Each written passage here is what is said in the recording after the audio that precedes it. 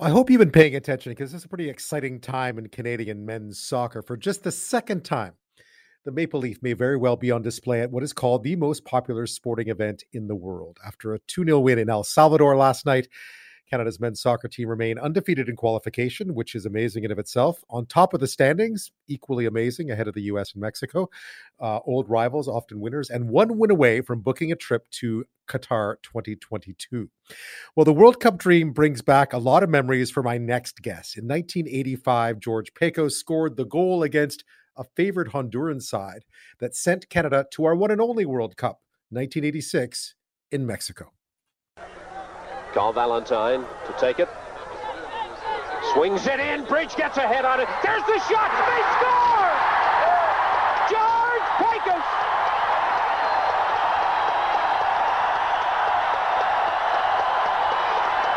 And that's the goal that Canada needed. The Honduran side going on block to the linesman at the far side, complaining about an infraction, but the referee and the linesman waving them off. The goal stands. Just look at it. Bridge gets his head to the ball. It bounces kindly to Pakos, and he sticks it right in the back of the net. An unlikely hero giving this country an unlikely and lone trip to soccer's greatest stage. Well, you heard his name called in that play-by-play back from 1985 in a windy, tiny little St. John's soccer pitch. George Pakos joins me now from Victoria. George, welcome to the show. Thanks for being here. Well, thank you very much. You're making me cry with that introduction there. Oh, my God. I was going to say, does that bring back some memories? Oh, yeah. Tears all the time. To tell you the truth, whenever I see that, I always kind of melt up a bit. That's great. I was just watching it again today. Obviously, it was a great goal. It was a great goal. I wanted to start by asking. I know you were watching this current squad last night in El Salvador. What do you make of this Canadian team? Oh my God, where can you start? It's they've been just so fantastic. You know, Coach Herdman's got him working whatever he wants. I think John's hardest job is to get a starting 11. They have so many quality players, and I don't think anybody can stop them. I think they'll go undefeated into the World Cup, and then show the rest of the world that hey, Canada's not a hockey country either. It's soccer all the way now. Yeah. Well, take me back to 1985, because I remember us playing in the World Cup. I don't remember us qualifying, but that was quite the qualifying run. And, we had a pretty good team, kind of a golden generation at the time, but it was a very different game back then. What was on the line when you walked onto that field in St. John's, and how did you end up in St. John's? Well, everything was kind of on the line. We knew that we couldn't lose. A tie was gonna get us through. So training. The training was really good. Lots of spirit. Lots of raw, which we needed. We were really real team sport. So everybody knew what they had to do, and I was fortunate after playing in Tegucigalpa, scoring that goal. I got to start the game in St. John's in midfield. So I was sky high. That's right, because you did score that goal in Honduras, which was an unexpected. We even now we almost never win in Honduras. But tell me about being in St. John's, because that's a story in of itself. I think over a lot of time there'd been complaints that Canada didn't really use our home field advantage the way other countries did, and that was a day where we certainly did. Yeah. We the Hondurans come in wearing gloves and turtlenecks and stuff, and of course we're used to that kind of weather. They were complaining about the pitch, they were complaining about this and that. One of the funny things is that they had 300 Honduran fans were coming to the game, but they went to St. John, Nova Scotia, and never did make the game to St. John, Newfoundland. Yeah, and they wound up in New Brunswick. That was a good one. And wasn't it? It was tiny. I mean, I've seen pictures of it. That looks more like a park than a full-fledged stadium. Yeah, they just kind of threw a bunch of bleachers around, and I can't remember the size of the crowd there, but it sounded like there was 10,000-15,000 there. Anyways, they were just tremendous and cheered us on for everything. And then once the dust settled and we won the game, we're running around the field with the flag, and everyone following. It was just unbelievable. I'm speaking with George Pakos, a member of Canada's 1986 World Cup team, about scoring the goal that got us to that World Cup back in 1985 in St. John's, Newfoundland, against Honduras. People may not know your story, but you were 33 at the time, and you actually had a full-time, you had a career. You weren't getting paid. You weren't making 400,000 euro a week as maybe some national team players in other countries might be making now. Well, it's a funny story because when I got cut from the third round and then I got called back and came to play for Canada, everybody forgets that I had to go ask my boss Henry Bertram at that time if I could take time off to go play for Team Canada. And what were you doing? He just told me that take as much time as you want. You never get an opportunity again. So I ended up taking as much time off, and I was the only one that actually had a steady job. I was working for the City of Victoria Waterworks Department there. And, you'd been doing that for years, right? After it was all over, I went back to work. You did that for years, and then you did it again for years. You worked for the City of Victoria.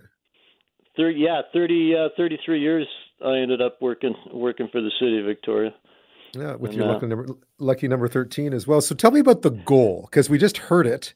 It was an opportunistic goal. I think you certainly had a nose for the net.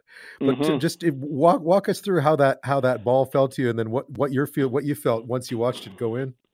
Well, we always worked on a lot of set pieces. Tony was a believer. If you can get these one or two chances, you can end up in the net. So we worked a lot on corners and near post corners, and Ian was coming in on near post and kind of tried to flick it on, and it kind of fell down for me. And my job was to sit just on top of that 6-yard box there, anything dropping down to end up putting in the net. And sure enough, Carl kicked one over, Bridgie got a piece of it, came down to me, and I give her all I had, and it ended up off the keeper and in the goal. It was brilliant. Yeah, it must have been. I mean, you still remember it. You still remember every moment of it, right? You don't have to see that video again. Yeah. I've got. I haven't seen it for quite a while, but I've got it on VHS. It's pretty funny to watch it on that. Yeah, that was back when. Well, with the current edition of Team Canada's men's soccer team on the verge of qualifying for the World Cup, I'm speaking with George Pakos, a member of Canada's 1986 World Cup team, the only other men's team to make it. And George is the one who scored the goal to take us there. So we've been reminiscing a bit about that goal in 1985 in St. John's. I realized it was your teammates who used to sing the Guantanamera song to you, right? I can't remember that song, to tell you the truth. Oh, no, there's only one George Pakos? That one, yeah. That's the one. Georgie Pakos, yeah. That's Carl Valentine. He made that up, I think. That's a pretty good one. There you go. So after the rush of qualifying, what was the reality of arriving in Mexico for the 86 World Cup like? Well, just before getting to Mexico, I got cut from the third round, and even though we made it to Mexico, the team hadn't been picked, so I was just nail biting for quite a while whether I was even going to be picked for the team to go to Mexico, because I got cut from the Olympic team also. So I was a nerve wreck for a while, and then when I got the okay to got picked for the team, oh my God, my family, my parents, everybody was so happy. Tears here, tears there. It was quite the emotional. I got quite a big Polish family and all that. And then getting on that plane and knowing that you're representing Canada, being the first team ever to do it, and then landing. landing over there and then going to the Club Med that we stayed on, a place called Lacadero, where they had specially for us for soccer fields, everything, for training grounds, eating areas. Oh, it was just awesome. Because a big inspiration to you had been the '74 World Cup in West Germany, right? And to be standing on a World Cup pitch yourself must have been quite, especially in a soccer mad country like Mexico. A quick little story. In 1974, a friend of mine hitchhiked, and we went to Germany to watch the World Cup, and we were in Munich. We didn't get to see the final in Munich, and then 12 years later, I ended up playing in the World Cup. So it was pretty amazing, and to be one of the players and just to represent your country when you hear that national anthem go, it's just amazing, I know you were in a tough group. France, who would I think were finalists in '82 with Michel Platini, who was a legend. Hungary, who were good. USSR, who were always good. What was it like going into those matches? What was the mood like, and how awesome was it to play at a World Cup, to walk out onto the field? Well, unfortunately, I didn't get to play in the France game or the Hungary game, but I got about 12 minutes into the Soviet Union game.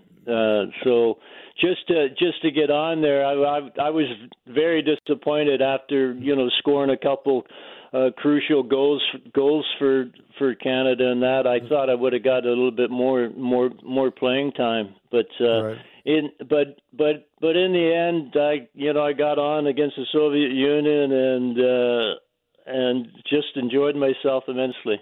It was beautiful. Yeah, we could have used a few goals at that World Cup. Yeah, we could have used. Yeah, well, I guarantee you, this World Cup, we're going to have lots of goals. We're going to have lots of goals. I suspect so. That '86 team could have used a Jonathan David or an Alphonso Davies. Oh yeah, well that's one of the big differences nowadays in soccer is there's so much speed and pace and quickness involved in the game. Where back in the '80s it was a little bit more rough and tough style. A lot of slide tackling and get stuck in, son. Like the British used to say, and whereas nowadays it's not like that, and you can see guys taking dives all the time. You just touch them, but Canada's got so much pace and so much depth in every position. It's amazing. It really is. Yeah, it was much more dump and chase, as they would say back then, and that's exactly a bit. And certainly, you see videos or highlights of those games in the '80s. It was definitely a much more brutal, looked like a much more brutal sport. Do you have great memories of that time? Now, how do you look back at that whole experience from '85 and being at the World Cup? I know you didn't get to play a lot, but you did get on the pitch against the Soviet Union. You did play at a World Cup, and very few Canadians have ever been able to say that. Yeah, Canadian men. As an amateur too, I went to the World Cup as an amateur player, and some of the memories from the World Cup, like Michel Platini, and everybody remembers Diego Maradona. He was in that World Cup. And England had one of their best World Cup teams, ever too. So. But just to be part of it all, put on the Canadian jersey and represent Canada it's and get to travel around the world. Being a footballer, there's no life like it. It was some of my my best years. Traveling to Jamaica, China, all around the world, free, not to mention, but. And to play the one sport that you love, and to wear the Canadian jersey. I mean, there's nothing better than that. You had a few souvenirs, I understand, from that World Cup that you still keep. Yeah, I've got souvenirs. For some reason, when I was like 10 years old, I kept all my scrapbooks and stuff, and I got tons of stuff. Yeah. I've got one souvenir. I climbed up a flagpole and where we stayed in Lacadero.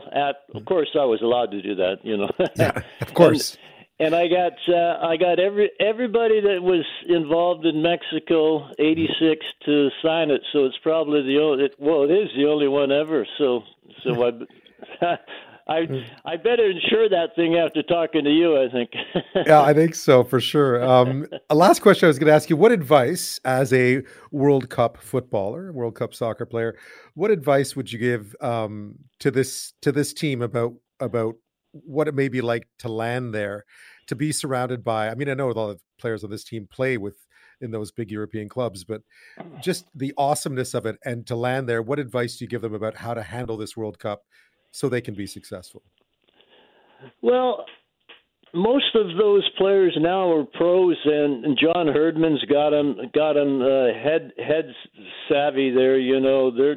They've qualified for the World Cup now, and they all know it, but they want to win it. In '86, or pardon me, '85, we won CONCACAF group, Canada, and we went undefeated. It would be fantastic if Canada could win their next 3 games there and go undefeated and win CONCACAF too, because those CONCACAF people know there's a new sheriff in town now, I'll tell you. And just keep your heads on, do your job. It wouldn't surprise me Canada could win the World Cup one day. I'm telling you, with the talent that that I see on the field, and the spirit, and now it feels like a soccer nation. It feels like you look in the stands. Oh my God! When we played in the '80s, we had like 3,500 people, and 5,000 people. Now it's like 50,000 people. It's brilliant. George Pakos, thank you so much for taking us back on a trip through memory lane, back to the last time Canada's men's team tasted this kind of glory. I appreciate your time tonight. Thanks, Ben.